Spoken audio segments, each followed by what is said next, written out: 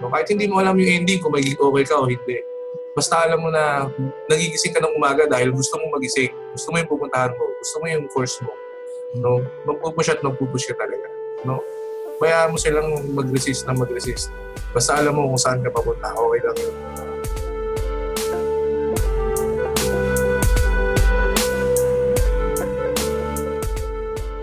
Hey everyone, welcome to another episode of TDLS. It's me, J. Christ, and you are listening to the 7th episode of the Design Live Show.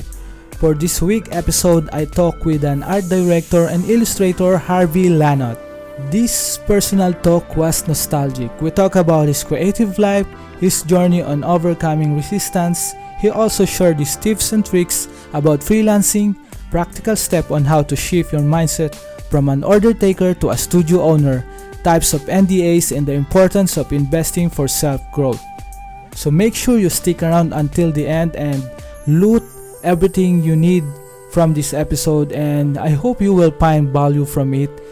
And if you like to support this show, you can go to jchristebes.com/support. That's jchristebes.com/support. And also, please subscribe and leave a feedback on Apple Podcasts, Stitchers, and TuneIn. So without further ado, I hope you enjoy this episode.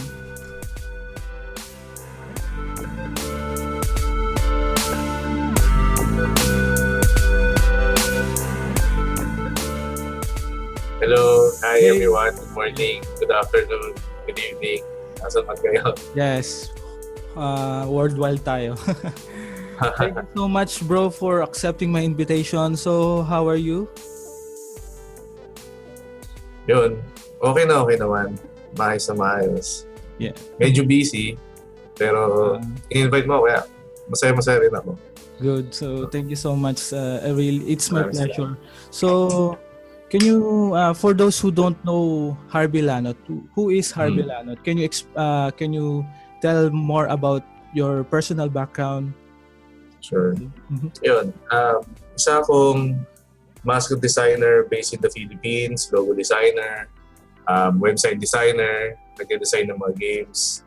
Basically, ang niche ko is cartoons. No? Ang target audience is mostly male, na ang ages is 10 hanggang 40 plus. So medyo wide yung range ng target audience. So gumagawa ako ng mascots online para sa mga clients, at saka meron din kami client na mascots na physical mascot talaga. Yung sinusuot naka-base sa pinakamalaking company siya sa Europe. Wow. Kami yung nag-design. So most of the time, more of your posts are more on illustrations and game designs or character design. So, balikan lang natin yung background mo. Paano ka nag-umpisa? Is it your passion na since bata pa? Nagdo-drawing ka na? Makakapag-story? Yes, sure. It's the one. Okay lang. Okay. Sige. Well, nag-start talaga ako. Batang-bata pa. 3 pa lang ako, nagdo-drawing na ako eh. Sin yung buong bahay namin, yung walls, puro drawing. Wow. Hindi lang siya basta scribbles, talagang character talaga na drawing. Seryoso. At ang nag-introduce sa akin, yung uncle ko. Ang uncle ko kasi magaling mag-drawing. No? Tapos, nagaya ako sa kanya. No? After nun, dapat hindi talaga ako mag-fine arts. Kasi yung buong family namin, galit sa fine arts. No? So, konting background lang. Okay, sure. Si Fernando Morsolo, bali, grandfather ko siya. Wow. Tatay siya ng grandmother ko. Kaso, hindi nila nagustuhan yung naging buhay ni Morsolo. So, pinagbinan nila yung fine arts. Sa amin, ayaw nila talaga. No? Ako lang yung generation na pinayagan dahil yung uncle ko, hindi siya nakapag-fine arts dahil ayaw na lola ko. Ako yung pinayagan. No? So after nun, pagdating ko ng college, dapat, hindi nga ako magpa-fine arts kasi napayagan ako. Pumasok ko ng Fire sa FEU. Wow. No? So, sa FEU, yun, doon ako marami natutunan. Actually, nung nasa FEU kami, walang masyadong digital. Ayaw nila ng digital. Yeah, more on traditional art. More on trad talaga. Galit sa digital yung mga bro. Oo. Ilan lang ata kami nag-digital. Dalawa lang ata kami nag-digital. Pinagagalito pa kami. Masakit Kasi yung, makulit. Makulit ka. Ang perception sa digital dati, parang madali lang, madaya, gano'n. Sure. Yun yung agree. perception nila. No? So, pero nag-start ako talaga mag-work. Ako, third year college. So, hindi pa ako graduate. Nag-freelance na ako. Nag-start ko, freelance. Yes. So, that time, tawag doon, part-time lang eh. Ngayon, freelance na, social hindi, na. Nung time na yun talaga, freelance na. Freelance na, okay. Pero ang Upwork naalala ko, Upwork, freelancer, tsaka ano ba yung isa? Elance ata. Ay, Elance. Odesk, Elance pa kaya. So, hindi siya magamit. Kasi ang perception sa kanya is sobrang baba ng pay, tapos ang daming scammer. So, kumbaga, ano pa lang siya, beta, parang gano'n. Yes. So, isa ako sa mga freelancer na kapa. As in, walang ganito katulad mo. Buti nga, may mga ganito na eh. Kasi at least yung mga freelancer, may guides. Yeah. So, dati, wala talaga. Walang ganito. Nakangapa sa dilim most of the time. Nakakapa ka talaga sa dilim. So, nag-start ako ng ganun. Actually, nagkasakit yung girlfriend ko noon eh. So, kailangan niyang maoperahan. Trinay ko mag-freelance online. Trinay ko muna mag-freelance dito sa Pilipinas. So, nung kumita ng konti, napa-opera siya, naisip ko lang na kung kaya kong gawin to sa Pilipinas, baka pwede online. No? So, trinay ko online. Ano pa nun eh? Wala pa masyadong PayPal. Walang Philippines. Hindi sila mag-send ng pera sa Philippines. So, ang ginawa ko is Western Union, pati Zoom. Ewan ko, may Zoom pa ngayon. Yes, meron pa. Meron pa rin nata eh. Sister company ng PayPal. Sister company na siya ng PayPal. Yun. Ang dati ang ginagawa nun is, babayad ka sa PayPal sa Zoom. Yes. Ganun gagawin mo eh. Tapos yung Zoom, magpapadala ng pera sa'yo. So, yung fee mo, doble-doble, triple. Tapos yung delivery ng pera, naalala ko. Sorry, nag-rumble na ako, haba na. Okay lang, sure. Pero naalala ko, ang padala ng pera is kakatuwing ka sa bahay. Tapos may mga tattoo yung magbibigay sa'yo ng pera. Door to door. Door to door, pero hindi ka mailman eh. Talagang informal yung dating niya para lang siguro matakot hold upin. Pero kasi laki ng dala niyang pera eh. Madami siyang talagang mukha siyang goons. Alam ko yun, bibigyan mo siya ng 20. Yun, maraming salamat, kuya. Sige, salamat din. Iba-iba sila, mukha sila mga goods. Ganun yung naging taktika nila para hindi mawala. Galing kaya nila eh. So, after nun, nag-start akong mag-freelance online sa DeviantArt. DeviantArt. Ang DeviantArt. Ang mga naging inspiration ko, sila SOS Factory, sila Crayonot, yung mga ganung style. Sila Ander Zarate, mga Spanish sila na illustrators. So, yung mga nag-iisip na hirap sila mag-start kasi marami na nauna sa kanila, ganun, huwag kayong matakot, no? Start lang kayo na mag-start. Kasi ako, nung nag-start ako nun, talagang wala na, putok na yung mascot design nun eh. As in, ang dami nang nag-mascot design. Ako, mababa lang ako, hindi na ako magaling nun eh. Pero magkakakliyente ka. Basta bigyan mo ng oras, hindi lang yung style mo. Kailangan pati marketing. No? Yeah. So, agree. Ganun ako nag-start. Kasi na-discover ko lang talaga siya ng sarili. Yeah, most of the time ba, traditional ka to... hindi. Ngayon, right now, I think you're using Wacom na, no? Yeah. That time ba traditional ka muna then convert it? Yung usual i-scan then convert it digital. Pero para may perspective din yung mga nakikinig. Mga mga 11 years ago or 12 years ago, no? Wow. So mahirap ang buhay. Mahirap. Ang ginagawa ko talaga nun, bond paper. No? So wala akong PC, wala akong scanner, wala akong gamit, wala akong internet. No, ang bahay namin sa tabi lang ng release eh. Ang ginagawa ko, manghihiram ako mag-drawing ko sa bond paper, mag-internet ako, i-email ko yung client, walang security. USB lang. May virus yan, bahala ka dyan. Yes. Ganun lang. No? So, ang gagawin ko, mag-drawing ako, magpapa-scan ako sa isang PC shop. May PC shop na may scanner. Ang malungkot pa nun, separate yung PC shop na may scanner, separate yung PC shop na may Photoshop. So, mag-rent ako ng may scanner. Kaya, nung kumita ako ng pera, may client ako na ng pinakaunang online client ko is $75. No? Wow. Ang ginawa ko is bumili ako ng scanner. Yun ang unang-una kong investment. Cool. No? So, bukod sa marketing, dapat matuto rin kayo mag-invest sa business nyo. Kasi ang freelancing, business yan talaga eh. Ikaw yung boss, ikaw rin yung nagpo-produce. Ikaw rin yung marketer, ikaw rin yung accountant. No? So, huwag mong kalimutan as a freelancer na mag-invest sa sarili mo. Agree so, with yung oo. Ang unang-una ko investment is scanner. Hanggang ngayon, nandyan pa yan. Wala akong computer, may scanner ako. Napansin ako nung may-ari ng PC shop na, buta, dati nagpapascan ka dito, may scanner ka na. Daya mo na. Ay, sinasaksa ko na lang sa computer. Tapos manghihiram ako ng computer sa iba.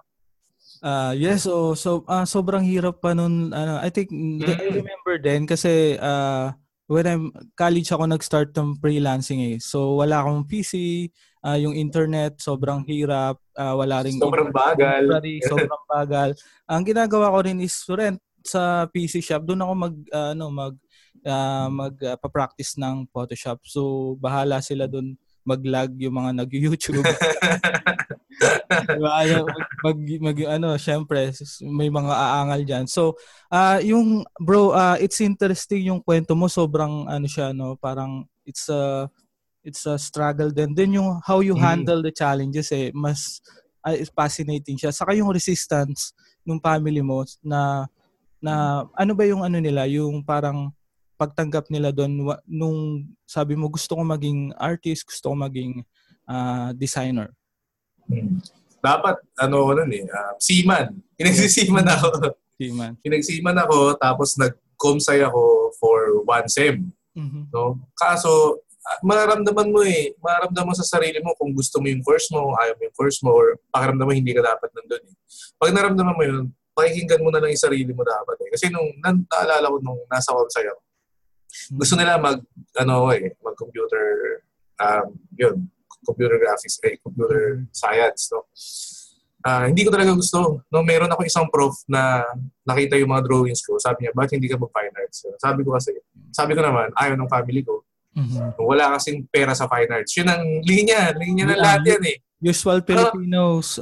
Usual Filipino yan. Walang pera sa fine arts, mahal ang tuition, mahal ang gamit. Yan. No? Napapayag ko lang yung kamag-anak. Kasi ang nagpapara sa akin, hindi parents ko eh. Ang nagpara sa akin is lola ko, or kaya minsan tita ko, ay tito ko. No? Napapayag ko lang sila nung nag-split sila ng tuition, hindi ko kinuha lahat ng subject para mas mababa. Tapos sagot ko gamit. No? Wala naman akong part-time nun. So, nambuburaot lang ako ng gamit. Yes. Nanghihiram lang ako. Nanghihiram ako ng poster color, brushes. Tapos, ang bibili ko na lang, pinakabulok na illustration board. No? Naiingit na lang ako sa mga cancel ng iba, mga kapal na board. So, talaga, sa lahat ng ganyang struggle, mahirap talaga. No? Pero kung may passion ka, saka alam mong doon ka, no? Kahit hindi mo alam yung ending kung magiging okay ka o hindi. Basta alam mo na nagigising ka ng umaga dahil gusto mong magising. Gusto mo yung pupuntahan mo. Gusto mo yung course mo. No? Magpupush at magpupush ka talaga. No? Kaya mo silang mag-resist. Basta alam mo kung saan ka papunta. Okay lang yun. Yes. It's parang very inspiring yung kwento mo, bro. It's really maraming makaka-relate for sure. So, right now, no, you're doing character design. Most parang anything na, no, with related to digital art. So, so far, ano yung mga parang small achievement or best achievement mo? Ang pinaka-proud kami ngayon, kasi bukod sa pagiging freelancer ko, may studio na ako eh. No? Wow. So may mga employees na sa project, yung mga game, no? Yung mga game projects, tsaka yung mga book projects. May book projects kasi kami, medyo personal. Kasi yung client ko, yung it's about yung story ng book is sa daughter niya. Okay. So, launch yun soon. So, tapos, merong medical condition. So, tapos yung medical condition, medyo may pinsan ako na gano'n eh. So, kaso mas malala. So, yung story niya medyo personal. So, kaya para sa akin is yun yung isa sa mga okay na achievement eh. Yes. So, hindi lang basta monetary or sikat. No? Yung parang fulfillment mo dun sa career mo. No? Nakatulong ka sa iba. Pero okay yun. May isa pa akong client. No? Matagal ko ng client yun. Lagi bumabalik sa akin. Ano naman siya? Veterinary sa California. No? Animal eye clinic sa US. Isa sa mga pinakamalaking animal eye. As in sa mata. No? Centers sa US. Kami kasi ng asawa ko medyo cat lover. So may kami sa hayop, gano'n, maraming pusa eh. So nakakatuwa kapag part ka ng mga ganung causes o ganung clients. Kahit hindi ka directly part sa nakatulong sila sa hayop, gano'n, pero minsan ikaw gumawa ng logo, ikaw gumawa ng branding material sila, gumawa ng mga mascot nila, nakakatuwa. So yun yung para sa akin yung mga magagandang achievement. No? Sa mga clients naman, may client kami na mga bukod isa sa wholesome, meron kaming adult. No? So yung isa sa mga sikat na clients namin is si Jessie Jane. No?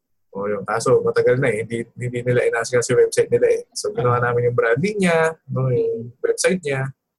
No, ayun si Jessie Jane.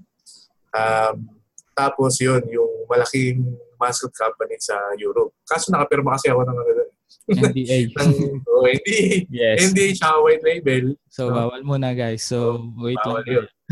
Pero kapag ganun kasi, i-stay po sa mga freelancers. Yes. Mas mahal. No? Mas mahal yun. Mas mahal ng white label. Explain mo nga bro kung ano yung NDA and then bakit siya mas mahal para at least merong idea yung mga listeners natin. Ang NDA, maraming types ng NDA. Merong NDA na hanggang 6 months lang, 1 month lang, o kaya hanggang ma-launch, katulad ng mga games. Mostly mga games, naka-NDA yan hanggat hindi na-launch. No? So pagka-launch, ibig sabihin ng NDA is non-disclosure agreement. No? So, hindi mo pwedeng ipakita online o i-present sa portfolio mo, yung gawa mo, hanggat hindi natatapos yung kontrata. Tapos, meron namang tinatawag na white label. No? Ang white label is isang company, sila yung nag-offer ng service mo, tapos ikaw yung gumagawa. Hindi mo rin pwedeng sabihin na ikaw yung gumagawa. No? Kasi kumbaga, ghostwriter ka nila eh. No? So, pero mas mataas din ang bayad nun. Kasi lahat yun, nalilila yung presentation mo sa portfolio. Nalilila yung hindi mo pwedeng ipakita sa kliyente, hindi mo pwedeng ipakita sa ibang clients mo. No? So, ang kapalit nun is yung career mo, mabagal umadvance kumbaga. Pero, tumikita ka pa rin.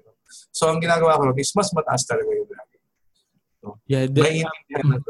Binibili nila yung copyright nung gawa mo. So, basically talaga, very valuable yun for them kasi may improve yung company nila. Kasi parang ito yung problems ng freelancers and mga designers na sa ngayon, wala silang business mindset. So nakikita ko sa journey mo and then yung sa stories mo, how do you paano ka nag-transition doon from freelancer to businessman? Yan, gusto natin malaman lahat yan ng mga freelancer. Nagkaroon ako ng client sa Thailand. Mga matagal na isa sa mga una kong client eh. So pinuntahan ko siya. Pumunta ako Thailand, ginawa namin yung mga website doon sa isang city. So siya, business owner siya. So business minded siya. So habang ginagawa niya yung mga ginagawa niya, no, pinapanood ko siya. No? So siya Englishman. Magaling mag-sales, magaling mag-market, magaling mag-price, no? Alam niya kung saan pupunta yung business niya. No? So kumbaga sa akin, ginaya ko lang siya eh. No? kaya yung mga nag-start na freelancing o kaya nandun kayo sa isang company, gayahin niyo yung boss niyo. Yes, So, mimic tingnan niyo someone. ito. O hindi lang yung style niya, hindi lang yung kung paano magkulay o paano mag-render, no? Tingnan niyo yung mindset ng boss niyo. No, kung hindi man yung boss niyo, makita ka ng magaling na business owners, no? Tingnan niyo kung paano niya inalaki. Kasi pare-pareho lang naman yun eh. Pare-pareho lang ng approaches yan. No? Nagawa na yan ng iba. Doon ka na sa nag-work. Kung nakita mo may nag-work, gaya mo yun. Pero lang, kung reverse engineer mo. No? Pero nag-start talaga ako mag-business is mga 6 years ago. No? Freelancer lang ako eh. Di ba? Ginagawa ko, partner ako sa coder. Mag-web design kami. No, kaya may sarili ko, mascot design lang, illustration design lang, book design lang, labas. Ang problema kasi noon, mag-produce ka. Di ba? Mag-market ka, maghanap ka ng client mo. Bukas, ganoon ulit. Yes. Di ba? No, so, hindi ako masyadong okay doon sa ganung routine. Kasi, tatanda ka eh. Paano pag 50 ka? Freelance ka pa rin. Mahirapan ka. Di ba? Yeah, this is actually one thing na dapat matutunan ng freelancer. Huwag kang maging order taker lang. Yes. Di ba, bro? Tama. Kaya, ang ginawa ko noon, nag-invest ako. No, nung may client na nakuha ng medyo malaki. So, invest ako ng isa. Nag-hire ako agad ng isa. So, sabi nga ni Gary V, no, hindi si Gary V na senior. Gary Vaynerchuk. Gary Vaynerchuk. No? Those who don't know, Gary Vaynerchuk, check it out. The best time na mag-hire ka ng tao mo is kapag kaya mo na or the moment that you can afford it, mag-hire ka na agad. No? So, unang time na may client ako na medyo malaki talaga. No, okay lang na hindi mo makuha yung client. Lahat ng kita nun hindi mo makuha. Lagay mo yung 40% sa investment mo, no? Tapos another 20% sa sweldo ng tao o ano man. So, ikaw na bahala rin sa maglagay ng sweldo. Pero ganun, huwag mo kukuha yung lahat. Laging ganun. Huwag mo kukuha yung lahat ng kikitain mo. Either invest mo or mag-hire ka. Ako hindi ako masyadong into sa savings eh. Siyempre meron din savings, no? Pero walang gagawin ng pera mo doon sa savings. No? Invest mo lang. So, mas magandang i-invest. No? Matalo ka man sa investment mo, panalo ka pa rin kasi may natutunan ka. No? Correct. So, yun lang. Yes, tama. Walang failures eh. Meron lang mga lessons minsan. Yeah, may failures pero gawin mo siya as positive impact for you, hindi negative kasi that's how you move forward. Yeah. So, bro, ano yung pinaka parang major challenges transitioning from freelancers to business owner like you? Ako kasi wala talagang business background. Yes, yan. So hindi ko alam yung mga tayo, wala talagang business background. Ang actually medyo smooth nga eh. Ang pinakamalaki lang talagang problem, hindi client, hindi pera, no, hindi yung mga paperworks, no. Laging employees. People, no? Bakit? Pinakamahirap. Lalo na ako, medyo introvert ako eh. Hindi ako masyadong palabas kaya naging freelancer ako. Hindi ako masahe, di ba? Classic introvert, yeah. Oo, no. So, yun ang pinakamahirap mag-manage ng employee. No, kailangan hindi ka nila kaibigan eh. No, employee mo sila. No, doon ako medyo nahirapan nung simula. Ang mga hinire ko noon, kaklase ko. No, nakipag-partner ako sa mga klase ko, no, mga ganun, no. So, okay naman siya kaso yung personalities hindi okay. No, pero kahit ganun, dapat hindi ka nag-i-stop. No? So, lesson learned. Hanggang sa dumami yung employee.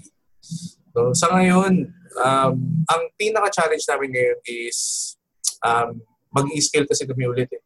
Okay. No? Yun ang pinaka-challenge namin. Ngayon, hindi na lang ako yung ang ginawa ko kasi, yung mga dati kong mga naunang employee, yung mga talagang nag-push, no? Yung 3 employees ko, is ginawa kong partners na wala silang investment. No? So, inalo ko na sila ng partnership. So, mag-i-scale kaming 4. Itong business, i-scale namin ng mas malaki na. Nang walang investment. Kasi ayoko nag-utang eh. So, wala kaming investors, wala kaming debts. No? So, lahat yun sa amin. So, susugal kami na gano'n. Ang pinakamalaking challenge talaga niyan is hindi mo alam kung anong mangyayari. So, yun, kailangan. Oo. Nakakatakot siya, pero nakaka-excite din at the same time. Diba? Kasi, mga surprise ka lagi eh. Ganun ang positive or negative, mga surprise ka. Tapos, nasa sa'yo na yun kung paano mo iti-take. Yes. Diba? Yun.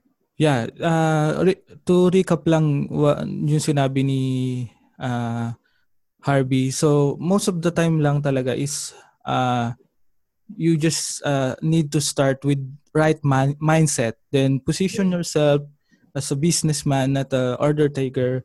So something like that. As you can see, or kasi yung story ni Harvey sobrang inspiring and motivational. So lahat na ng information nasa atin na. There's an internet, we have internet, so you need to just dig or materialize that, 'di ba? So yung information kailangan mo lang talaga i-practice. So that's it. So most of the time, bro, no, you also post personal project kahit hindi siya client project. So how do you handle that kind of kasi most of the time yung iba sobrang busy sa client works, hindi na nakakapag-post nung personal project niya, which is very very important as a artist para mag-improve pa yung business mo or your career. Nandun na ako sa point na hindi na ako masyadong nagpo-produce. Yes. No? So, may art director na kami, no, may project manager, may marketer, may sales team na. No? So, medyo sinwerte ako na mas marami yung oras gumawa ng personal work. Yun. No? So, more on directing na lang ako, o kaya tinutulungan ko yung art director. Ganon. So, kumbaga sa ship, ako na lang yung captain. So, meron akong ako na lang yung nagdidirect ng direction ng opisina. Kaya swerte, meron akong time para gumawa ng personal projects. Ganon. Pero dati, mas mahirap. Yun lang talaga. Ikaw yung magpo-produce, ikaw yung gagawa ng client na white label, so hindi mo pwedeng i-post para gumawa ng personal project mo. Kasi, double yung parang benefits niyan eh. Una, gagaling ka nang walang pressure sa clients. No? Pangalawa, meron kang labasan ng stress. Yes. No? Kasi, sa artist, parang pang-blow mo ng steam yan. Kaya naging ganyan dahil nag-enjoy ka doon. Di ba? So, kahit weekends, kahit isang araw lang ng weekend, kailangan mo ng personal project para sa sarili mo yun. Kundi, mawawalan ka ng perspective eh. Ang client, kung saan ka dadalhin yan. Di ba? Punta ka dito sa logo, punta ka ng ganito design, kung saan ka dadalhin yan. No? Dapat yung sarili mo, meron ka laging direction. No? Para nag-i-improve. Tapos, habang nag-i-improve ka, makakita ka ng ibang clients na hinahanap yung mas magaling sa kung ano ka makahapon. So, magaling ka ng pagaling, paiba-iba rin yung clients mo. Tapos, kung yung isipin na may shortage ng client o bawalan kayo ng kliyente. No? Kasi, worldwide na tayo eh. Yes, sobrang dami. Oo, sobrang dami. Most of the time talaga Filipinos or Asian yung ina-outsource nila. Kasi, kaya wag kayong matatakot. Yes. No? Kaya, hindi na siya competition eh. Katulad na ngayon. Ang mascot designer online, konti lang. Yes. Konti lang talaga, konti lang kami. Madami yung search result pag ginugol mo, pero yung mga top, konti lang talaga. Dalawa pa nga ron is Filipino eh. No? Yes. So, yung setup namin is hindi kami competition eh. Hindi na siya competition. Ano na lang siya eh. Hindi nyo kailangan mag-compete sa clients kasi sobrang dami. May mga nagiging clients yung mga top na naging clients ko. No, yung mga client nila na minsan sasabihin nila na hindi ko nag-inquire sila sa ganito, no, hindi nila nagustuhan. So, or nag-inquire sila sa ganito, sobrang inayawan na siya. Kasi sobrang dami na nilang clients eh. So, napupunta sa amin. Kami ganun din. So, papasa namin. No? So, hindi na competition ngayon ng freelancing. No? Tulungan na siya. Yes. Diba? help each other, guys. So sobrang daming ko natutunan sa iyo, bros. For sure maraming matututunan yung listeners natin. So to end this, any last words for our listeners? Last word, para sa mga nag-i-start, yes. No, yung iba, madalas na nakikita nila paano magka-clients, gano'n. Yun ang laging tanong eh. No, paano magka-clients, paano mag-i-start, gano'n, ganyan. Pero pag napansin mo, yun yung laging tanong, pero hindi laging pareho yung nagtatanong.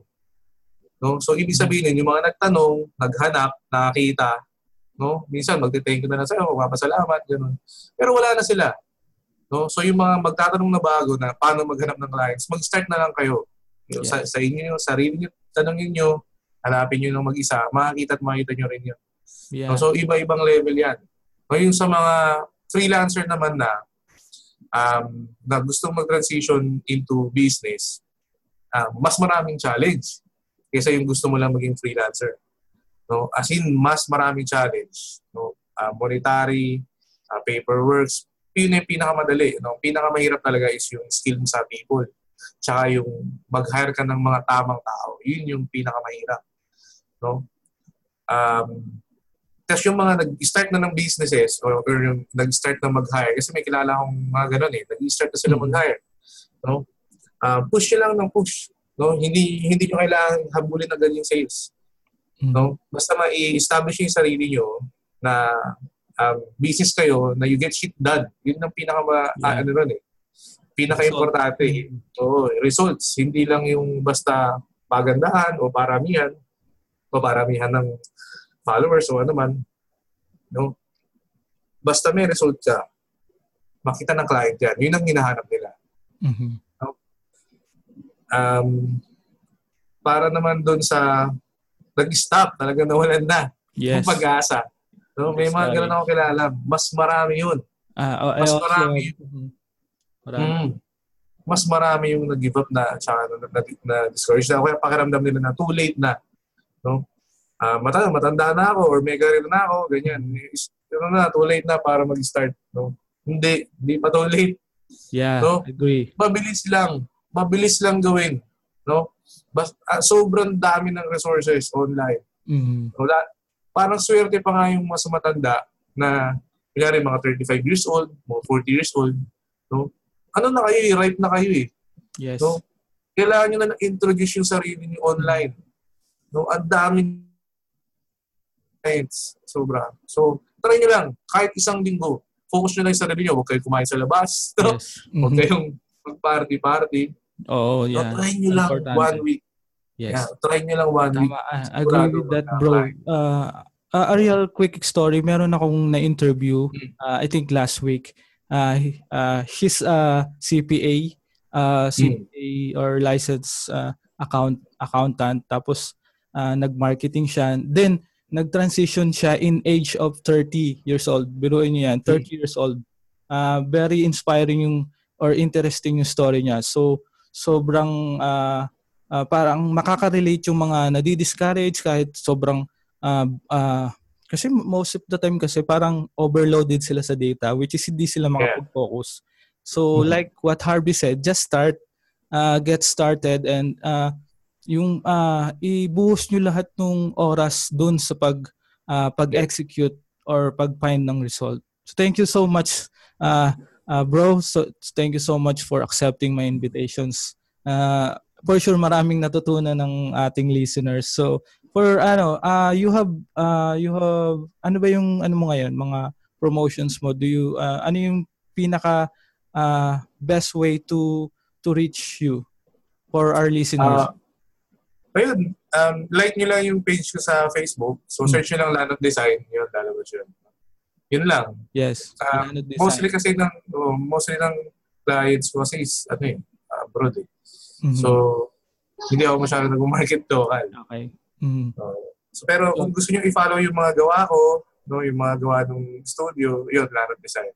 Yes, so I will probably post the links on the show notes. So just follow Harvey Lanot and para mas mas ma-inspire kayo gumawa kasi may marami siyang mga personal project na interesting, at least pwede nyo siyang magawing guide kung wala na kayo maisip na concept, and mimic or replicate kung ano yung ginagawa ni Harvey. So thank you so much, bro. So I really appreciate your time today. Maraming salamat din. Sana nakatulong ako. Yes, for sure. Sobra. Maraming salamat.